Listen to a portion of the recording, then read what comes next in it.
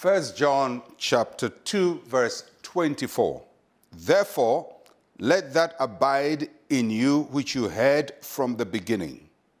If what you heard from the beginning abides in you, you also will abide in the Son and in the Father.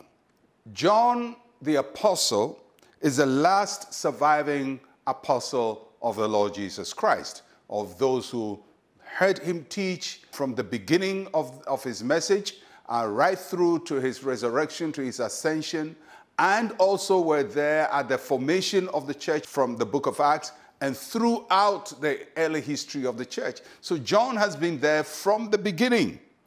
And now he's left alone. And at this time, so many people were teaching things that were inconsistent with the Christian message, which he calls that which was from the beginning. What we heard Christ teach, what the early apostles taught, that which was from the beginning. So the Apostle John is encouraging the Christians of his time and us also, that this message of Christianity did not start with us. It didn't start later in life. It began with Christ. It began with the apostles. And we have to be mindful that it cannot be privately interpreted or expressed. That which was from the beginning. So the questions we want to ask ourselves, does the gospel continue to live in our lives? Are we continue to live the life of Christ? Are we exemplifying him? Is the word of God dwelling richly in us? Those are the concerns of the Apostle John. So he charges us with some things that we must do. And he says, let what you heard abide in you. As Christians, we must remain grounded in the foundation of the Christian faith. Now, when he says what you heard, he's not just talking about what you heard today. Because what you heard today from your pastor, from your church, may not be from that which was heard from the beginning. So it doesn't mean that if your pastor teaches you the wrong thing, just abide in it. No, he's talking about what Christ taught and what the apostles taught. And he says, let that abide in you.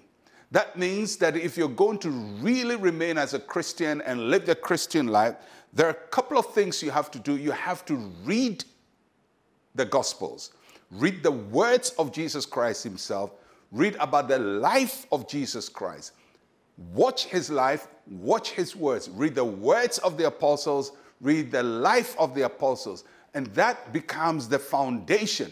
And we compare everything we're hearing today, seeing today, with what Jesus taught and what the apostles taught. That is what we call that which is from the beginning, and that is what must abide in us. And then he says, you must abide in the Father and in the Son.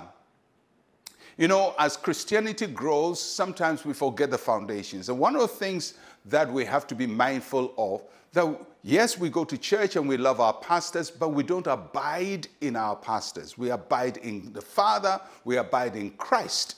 Our relationship, fundamental Christian relationship, is with the Father and with the Son and with the Holy Spirit. We have to know Jesus. We have to know the Father. We have to live for the Father. We have to live for Christ.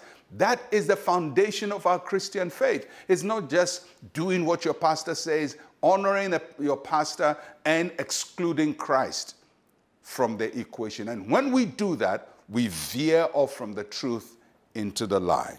And this is what John is talking about. He's saying, have a personal relationship with God. Know him for yourself. Abide in him. Abide in the true doctrine of Christ. Read it for yourself.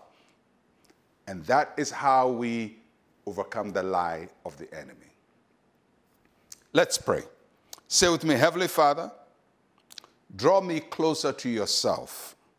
Help me to remain true to you. In Jesus' name, amen and amen. Well, I'll catch you again tomorrow. I'm Pastor Mensa Otabil. Shalom, peace, and life to you.